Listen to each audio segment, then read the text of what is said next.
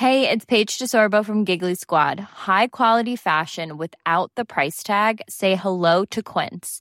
I'm snagging high-end essentials like cozy cashmere sweaters, sleek leather jackets, fine jewelry, and so much more. With Quince being 50 to 80% less than similar brands. And they partner with factories that prioritize safe, ethical, and responsible manufacturing. I love that. Luxury quality within reach. Go to quince.com/style to get free shipping and 365-day returns on your next order.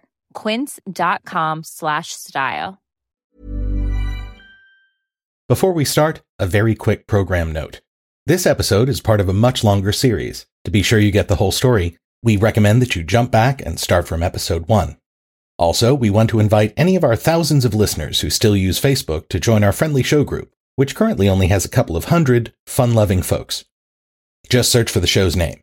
Finally, whether you do social media or not, please do drop us a line to tell us what you like or hate on the show at theparanoidstrain, that's all one word, @gmail.com. Okay, let's get going. Paranoid Strain Orchestra, hit it.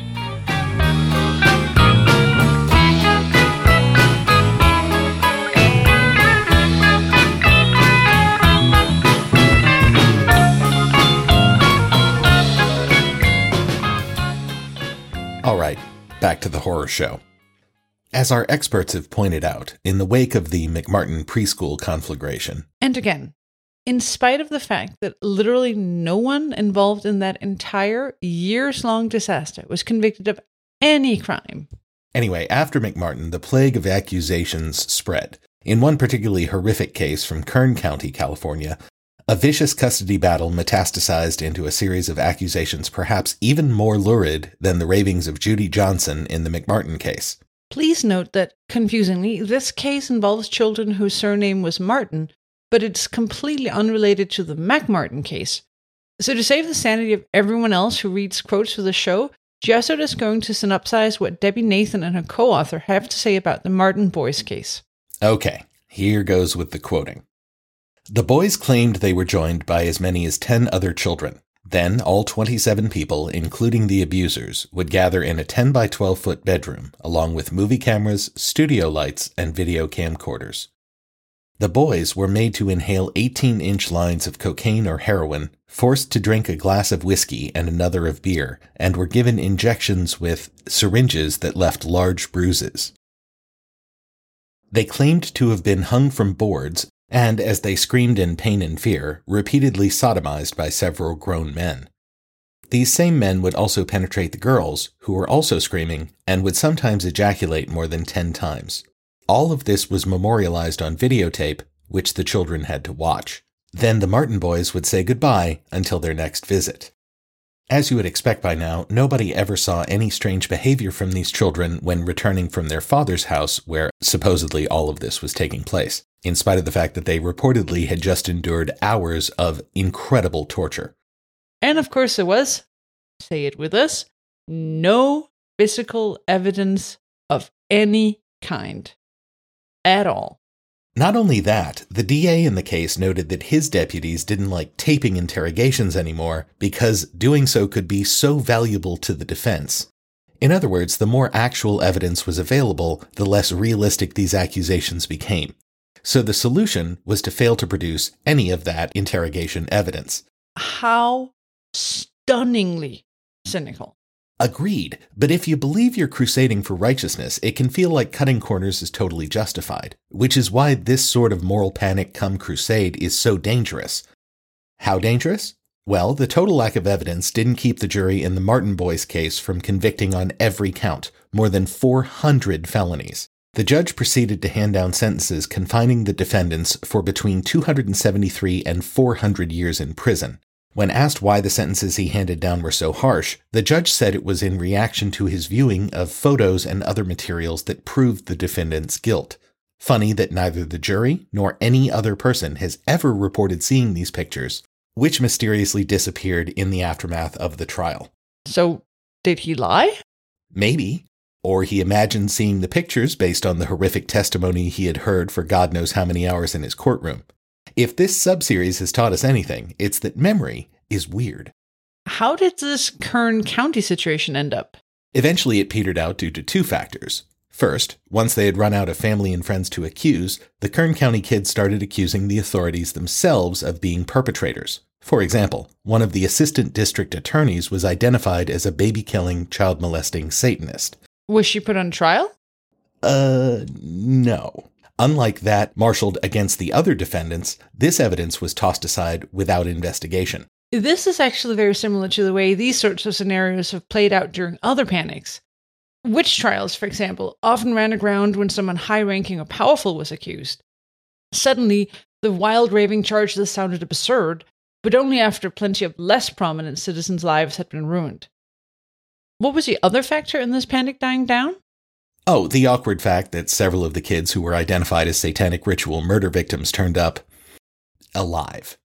This, combined with the total absence of any of the mountains of physical evidence that should have been available, the judge's statements notwithstanding, eventually led journalists like Debbie Nathan to retrace the history of the interrogations and testimony in the case, which followed a by now familiar pattern.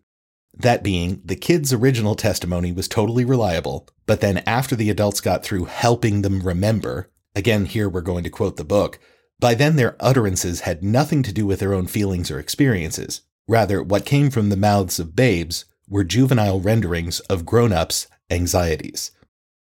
One of these grown-up anxieties that fed the panic was adults' inability to recall what actually counted as normal in terms of childhood games related to uncomfortably sexual topics. It turns out, and again, I can't emphasize enough how sorry I am to be dragging you through all this icky stuff, but I honestly think it's important. Anyway, adults are terrible at remembering the sorts of vaguely sexual-ish stuff they might have engaged in with other kids when they themselves were little children. For example, undergraduate women were asked to recall the sorts of normal sex-related games they used to play as 7 to 10-year-olds, and frankly, the explicitness of some of what they described makes us uncomfortable enough that we don't want to force any of our beloved volunteers, or Dana, to read them. Suffice it to say, these normal games were far more explicit than anything the purported child victims in these cases reported, at least until the adults inadvertently started twisting up the kids' memories. Having said that, we now have to use perhaps the most uncomfortable phrase we've ever spoken, which is why, again, we're not going to pass the buck to anyone else. This has to do with the number one piece of physical evidence that was used to prove these kids had been molested, and that was, brace yourselves, anal winking. I know. But I'm pretty sure you can guess what I mean there. When the children who had supposedly been abused in previous cases were examined by a self-proclaimed sex abuse expert, that expert testified that this sort of opening and closing action would only appear in children who had been repeatedly penetrated there by a person or object. I know, Jesus. Let's just all try and get through this, okay? But as soon as somebody bothered to check some randomly chosen, apparently not abused kids through routine checkups for similar responses, it turns out this winking response occurs naturally in more than half of the definitely unmolested children that were examined. Meaning that the most critical piece of so-called expert, so-called physical evidence was nothing of the sort. Once again, no physical evidence of any molestation, of any kind, at all.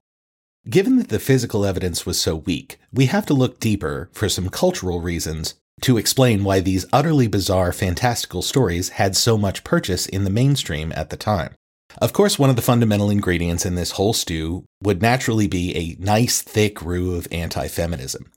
As the authors note, these accusations reflected a cultural fear that the sexual revolution had created a sort of evil modern succubus for whom dominating men wasn't enough. She must also engage in the mortification of innocent children.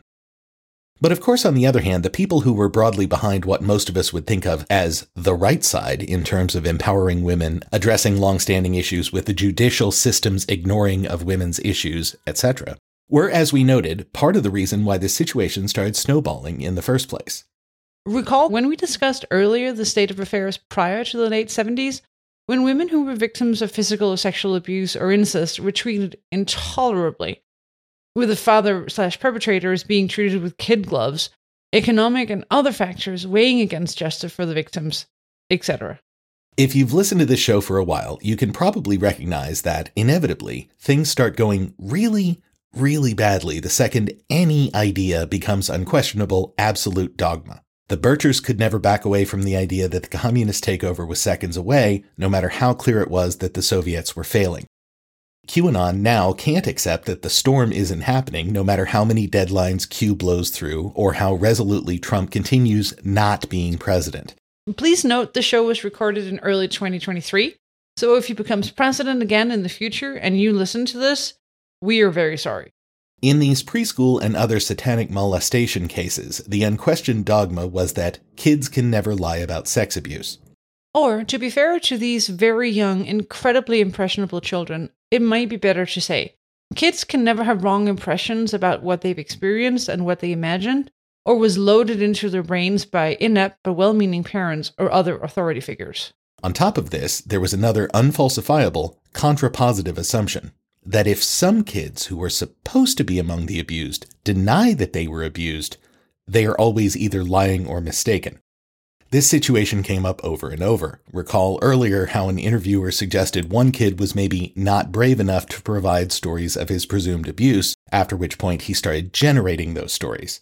So you can see how realizing that incest victim daughters were often pressured to recant could, as the pendulum swung the other way, create a new dogma where, to correct for this, children could never make up these stories and therefore must always be believed when they make accusations or when others encourage them to make accusations, which in turn cause just as much pain, but in the other direction. But surely that leaves another category of these crimes, right? And what would that be? Presumably, those where the suspects actually confessed to the crimes they were accused of. You would think those would be different, yes. But it turns out they pretty much worked the same way that the McMartin and other scenarios did. Before we dive in, a quick aside about those who feel innately guilty in stressful situations. And by those, I mean me, Fearful Jesuit. You know how you're driving down the highway obeying all traffic laws and then a police car ends up in the lane behind you and you become completely convinced that you are going to be pulled over, and then based on some crime you've committed that you weren't even aware of, you'll end up doing hard time for 7 to 10 with the possibility of parole after 5 years for exemplary behavior? Nope. I think most of them don't know what that's like. You freak. Yeah, I've come to understand that my version of this experience is rather more extreme than others who just experience a slight discomfort when, as law-abiding citizens, they have a close brush with the cops. But then it seems fair to take it as a given that other people like me exist at the very least, and my palms start sweating the very second that a black and white appears in my lane. As an aside, I also occasionally suffer from nightmares where I've been imprisoned for a crime that I know beyond a shadow of a doubt I am guilty of, and I'm tortured not so much by the confinement as the fact that I know that I'm guilty, deserving this punishment and more, but I'm not able to remember exactly what horrible thing it is that I did. He awakens from these periodic dreams completely drenched in sweat and gasping for breath. So what we're saying is, if you want to find someone to help you commit a crime, Jesuit's probably not your guy. I would crack under the mildest questioning like a fucking egg, Dana. So, of course, in researching this topic, I have often imagined myself in a situation like the one the purported daycare satanic abusers found themselves in. Out of the clear blue sky, accused of the most horrendous crimes imaginable, with no warning or idea of why this is happening, and with the accusations coming directly from the mouths of innocent children who had been placed in my care. This is a situation so Kafkaesque that just reading about it makes you feel like a gigantic cockroach. I could guarantee you that in this scenario, I would appear to be the biggest ball of sweaty guilt you've ever seen. My trial would be over in seconds once the jury saw the angst-ridden panic freak show I presented in court. And so I feel incredible sympathy for all of those wrongly accused. But that last group, I still have trouble wrapping my mind around. Those who confess to crimes they haven't committed.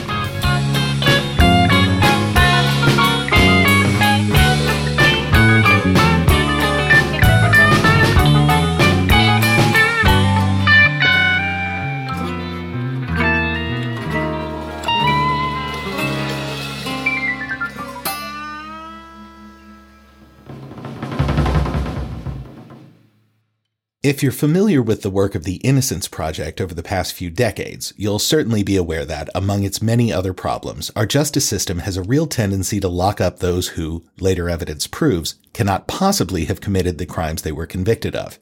But one surprising reason that has arisen time and time again is that people who are wrongly convicted sometimes actually confess to the crimes that they were innocent of. Surely most of us think this shouldn't happen in the absence of torture. Why confess to something you didn't do? But in case after case, whether due to pressure tactics by police, the confusion or possible mental issues afflicting the accused, or some other factor, confessions, even in death penalty cases, have turned out to be bogus. In light of our current topic, this brings us to a late 80s satanic panic story centered in a small, religious town in rural Washington state. The case concerned Paul Ingram, a local deputy sheriff, and was beautifully narrated in Lawrence Wright's book, Remembering Satan. Dana, give us the skinny. The whole thing started when Paul's daughters, Erica and Julie Ingram, 18 and 22 years old, accused their father of extensive, years-long sexual abuse. After extensive interviews that he seemed just desperate to cooperate with, Paul was eventually convinced that he must have done these things that he didn't remember doing to his daughters. But that was just the beginning. Paul eventually recalled previously repressed memories of extensive, literally unbelievable ritual tortures that implicated numerous other adults from the area, including a number of other deputies. Of course, as you're already thinking, these recalled memories were eventually developed into yet another blood, sex, death, Satan orgy plot with no physical evidence whatsoever. So why the hell would Ingram have confessed to so many over-the-top crimes if there was really no evidence against him except the already highly suspect confessions of his daughters, each of whom potentially had emotional or mental issues of her own? From the jump, you can hear how Ingram's responses in interrogation made his fellow officers feel like he had something to hide. He could not remember having ever molested his daughters. If this did happen, we need to take care of it, Ingram said. But he added, I can't see myself doing this. If he did molest the girls, then there must be a dark side of me that I don't know about. These responses were disturbingly equivocal, a variation on the maybe I did and maybe I didn't theme that police often hear from suspects who are bargaining for a plea. Like, given those sorts of questions, who would answer that way? Maybe in spite of his being a cop, the guy suffers from fearful Jesuit police panic syndrome. On the other hand, Ingram's first interview ended with plenty of damning and convincing confessions. By the time the interview ended many hours later, Paul Ingram had confessed to having sex with both his daughters on numerous occasions, beginning when Erica was 5 years old. He had also talked about having impregnated his younger daughter Julie and taken her to have an abortion in the nearby town of Shelton when she was 15. All of these statements accorded in a general way with the charges his daughters had made, although Ingram's confessions were still maddeningly mired in conditional phrases. But of course, if this were simply a case of child sexual abuse by a seemingly upstanding pillar of the community father, that would unfortunately make it a kind of dime-a-dozen story that we wouldn't be talking about all these decades later. He would have been given a few years in the slammer, and the case would have been long forgotten.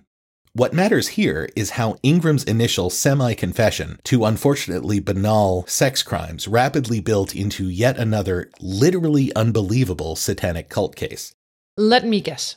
The daughters suddenly remembered hooded figures, blood, knives, ritual slaughter. Yeah, that happened. But what's weirder is that Ingram himself was actually the primary source for the ever-expanding, ever less believable scenarios in this case. As he searched his mind to recover previously repressed memories, he remembered ever more bizarre scenes, implicating not only himself, but a number of other prominent law enforcement officers and others in inexplicable satanic rituals. We hardly need mention by this point that all of these other named individuals were eventually cleared of all charges, but as usual suffered irreparable damage to their reputations and personal lives. So, how did this happen? How did this man end up generating, in his own mind, such horrific not-memories that were so real he subsequently not only confessed to them, but also implicated other innocent people? Well, there are a number of explanations. The first is just that Paul Ingram appears to have been a very suggestible dude.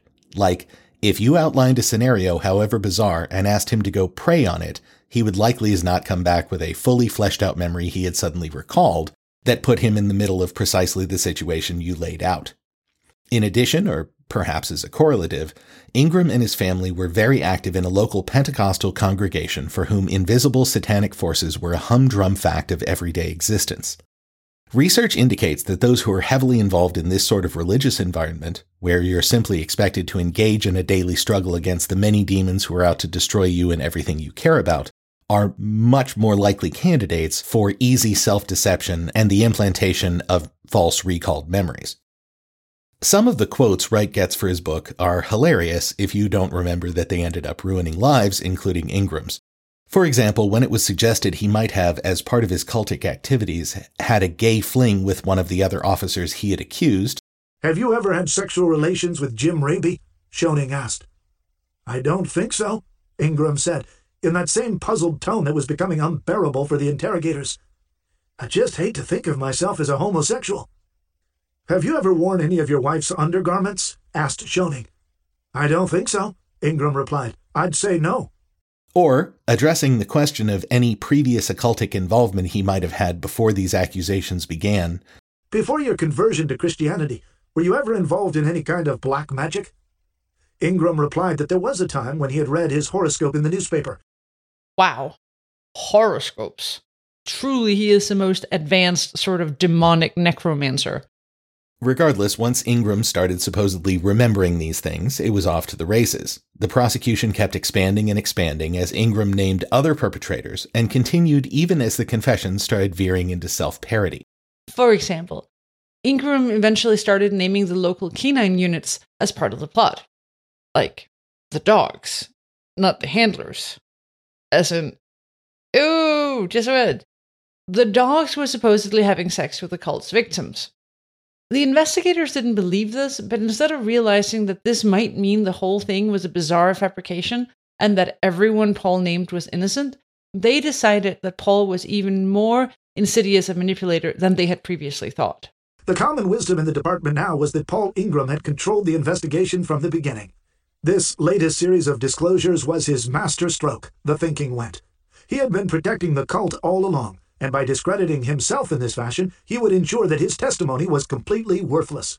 And as you might expect, there were experts available to lend credibility to the prosecution's arguments. In this case, one Dr. Hammond of the University of Utah explained thus. "What we are talking about here goes beyond child abuse or beyond the brainwashing of Patty Hearst or Korean War veterans.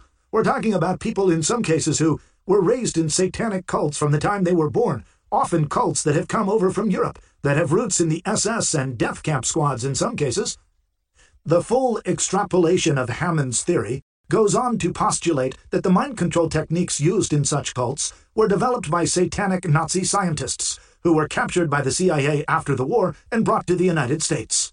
The main figure was a Hasidic Jew, Dr. Green, an alias for Greenbaum, who saved himself from the gas chambers by assisting his Nazi captors and instructing them in the secrets of the Kabbalah. Thus, a note of anti-Semitism, which is almost always present in demonology, was sounded. According to Hammond, multiple personalities have been deliberately created in satanic ceremonies. People say, what's the purpose of it? My best guess is that the purpose of it is that they want an army of Manchurian candidates. Tens of thousands of mental robots who will do prostitution, do child pornography, smuggle drugs, engage in international arms smuggling, do snuff films, all sorts of very lucrative things, and do their bidding. And eventually, the megalomaniacs at the top believe, create a satanic order that will rule the world. As we have noted, time and time again, the leap from this stuff to QAnon madness is more of a short hop at best. Wright reinforces what we've already learned from more sober voices throughout this topic, pointing out way back in '94 that in spite of by then 60, by now nearly 90, years of research, no one has proved that repressed memories are even a thing. He also makes some other interesting points that, you would think, might have helped to nip this thing in the bud. For example, the fact that the numbers suggested for murder victims related to the Satanic Panic never really added up. Soon, hundreds of victims were accusing thousands of offenders. By the mid-'80s, the annual number of alleged satanic murders had reached the tens of thousands. As a result of information provided by a prison official in Utah, word circulated in the police workshops that satanic cults were sacrificing between 50 and 60,000 people every year in the United States, although the annual national total of homicides averaged less than 25,000. And for that matter, why is it that people who have definitely, unquestionably been exposed to the most horrific situations and crimes imaginable, like verified, documented horrors that definitely happened, these people never have trouble remembering what they went through? In fact, many of them would love to have the possibility of repressing these memories, but they literally can't. They're forced to keep recalling everything in crystal clear, unforgettable Technicolor throughout the rest of their lives. Judges and juries all over the country are struggling with the concept of repression and the reality of recovered memories. In Salem, the conviction depended on how judges thought witches behaved, notes Paul McHugh, who is director of the Department of Psychiatry and Behavioral Sciences at Johns Hopkins University. In our day, the conviction depends on how some therapists think a child's memory for trauma works. McHugh contends that most severe traumas are not blocked out by children, but are remembered all too well. He points to the memories of children from concentration camps and, more recently, to the children of Chowchilla, California, who were kidnapped in their school bus and buried in sand for many hours. They remembered their traumatic experience in excruciating, haunting detail. So why the fuck didn't this undeniable, even then obvious fact make any of the law enforcement, prosecutors, or experts question this evidence-free phenomenon? So what happened to Ingram? In the end, even when he started to realize that his memories were maybe a function of his religious background, the stress of the accusations, and his uniquely hypnotizable brain, Ingram was still loath to accept that the whole thing might be a delusion, since if he fought the charges, his daughters would be forced to testify, and he wasn't willing to put them through that. Ingram ended up convicted on charges related to the more banal child sex abuse his daughters initially accused him of, no satanic cult involvement necessary. The book makes it clear that Wright is doubtful that even these crimes actually transpired, given the weird politics of the Ingrams' home life, the mental health issues, and constantly changing stories of the accusers, and other factors. But, perhaps because there was a lingering sense among law enforcement that he had gotten away with covering up something much bigger, darker, and more Satan-shaped, the judge threw the book at him, handing down a sentence of 20 years rather than the expected 3.5 that would normally be applied to similar defendants. Ingram was released in 2003 after 15 years and still maintains his innocence. Ironically, this case is, to this day, cited as evidence that the Satanic Panic was based on real, genuine cult abuse, because unlike almost all other cases, Ingram was convicted. But of course, he wasn't convicted of any of the Satan stuff. One more topic to cover before we put this behind us. What was the legacy of this horrendous moral panic?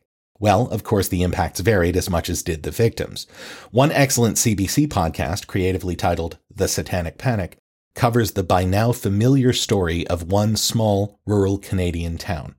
It was good background research for us, but we didn't want to dive into its particular tale because the story in this case is so similar to the others we've already covered.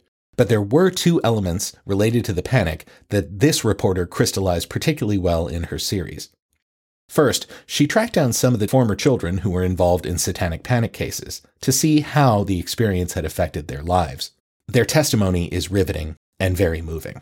One woman who had previously believed she had put the whole thing behind her was blindsided in later life by the impacts that these implanted memories were continuing to have on her as an adult. Interestingly, one of the things that caused her to re-examine this part of her childhood was reading Debbie Nathan's book. It's fascinating to hear how this person managed to re-examine some of her most baseline beliefs about her past and was willing to reconsider her convictions. And hearing how banal stories turned into satanic allegations in her case is intriguing as well. Kristen understands those images that came up under hypnosis differently now. They were asking about animals, and I had mentioned that a real memory that I had from preschool was that we did do a camping trip in the yard of the preschool when I was about 4 years old. What I remembered is that in the middle of the night, we found out that the principal of the school had killed a snake, a rattlesnake.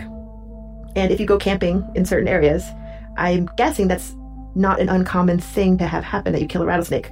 But once under hypnosis, this story of killing a snake became, I reinterpreted it through a kind of a ceremonial satanic framework where we drank the blood after he killed the snake.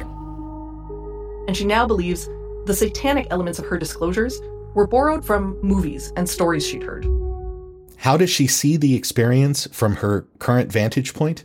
I think the story is resolved, but the effects of the story are still hang out a little bit. And in some ways, it defined parts of my personality. And it's a kind of a good story. Like, you can really kind of be like, people can, they tell their stories like, hey, I had this crazy thing happen to me. And I'm like, yeah, check this out. I think the whole experience, like for me, I feel like I've been traumatized but it wasn't by my preschool. It was by the psychologists and the social hysteria. The podcast also tells the story of a 2005 article in the LA Times where one of the McMartin child accusers discussed his experience under a headline simply reading, "I'm sorry." An article that was, once again, written by none other than Debbie Nathan. Here's some of what he said. I remember telling them nothing happened to me. I remember them almost giggling and laughing and saying, "Oh, we know these things happen to you. Why don't you just go ahead and tell us?" Anytime I would give them an answer that they didn't like, they would ask again and encourage me to give them the answer they were looking for. Kyle said he felt ashamed that he was being dishonest. But, he explained, whatever my parents wanted me to do, I would do. And I thought they wanted me to help protect my little brother and sister who went to McMartin. My parents were very encouraging when I said that things happened. It was almost like saying things happened was going to help get these people in jail and stop them from what they were trying to do to kids. Also, there were so many kids saying all these things had happened that you didn't want to be the one who said nothing did. You wouldn't be believed if you said that. The other aspect that this podcast covered particularly well was the intransigence of the adults who spearheaded these interrogations, investigations, and arrests. Some of the leopards changed their spots in the intervening years, but in the case of the Canadian panic that podcast investigated, the law enforcement officer who was the prime mover in getting this whole thing started wasn't giving an inch even today. The courts have been clear. The vast majority of the charges should never have been laid, let alone prosecuted. The RCMP-led task force concluded hysteria had shaped the case. And the FBI determined that the rash of seemingly similar cases could not be supported by evidence. And yet, I think anytime you can't determine the truth or you have a result that is inconclusive, there's always going to be questions. Investigator Claudia Bryden. If you sat down in a room with the parents, even one set of parents who had to endure this whole process and dragging their kid to court and watching their child throw up in between testifying on the stand, if you dare suggest that this was all made up, I would fear for your safety because they would not tolerate it. And nor should they. We were aware that there were some unusual allegations that were made, and my job was to determine as much as possible what had happened. I believe the truth wins in the end. And, there are forces in the universe, and I think the truth is one of the most powerful forces in the universe. What did you make of where it all ended up, and with almost all the charges being overturned on appeal? Things are often overturned just based on errors in law. And so while it looks on the surface like, there wasn't a reason for these individuals to be convicted in the first place, that's absolutely untrue. The court accepted evidence. Appeals do often hinge on errors of law, but that was not the case with Martinsville. In doing your best, sometimes you don't get it right. You can't know. But there's no doubt in my mind that a lot of things happened at that daycare. There's no doubt in my mind that we only scratched the surface. But I believe there were far more individuals involved than Travis Sterling. This was bigger than Travis Sterling. So, by extension, don't expect the QAnons to recant and come to their senses anytime soon.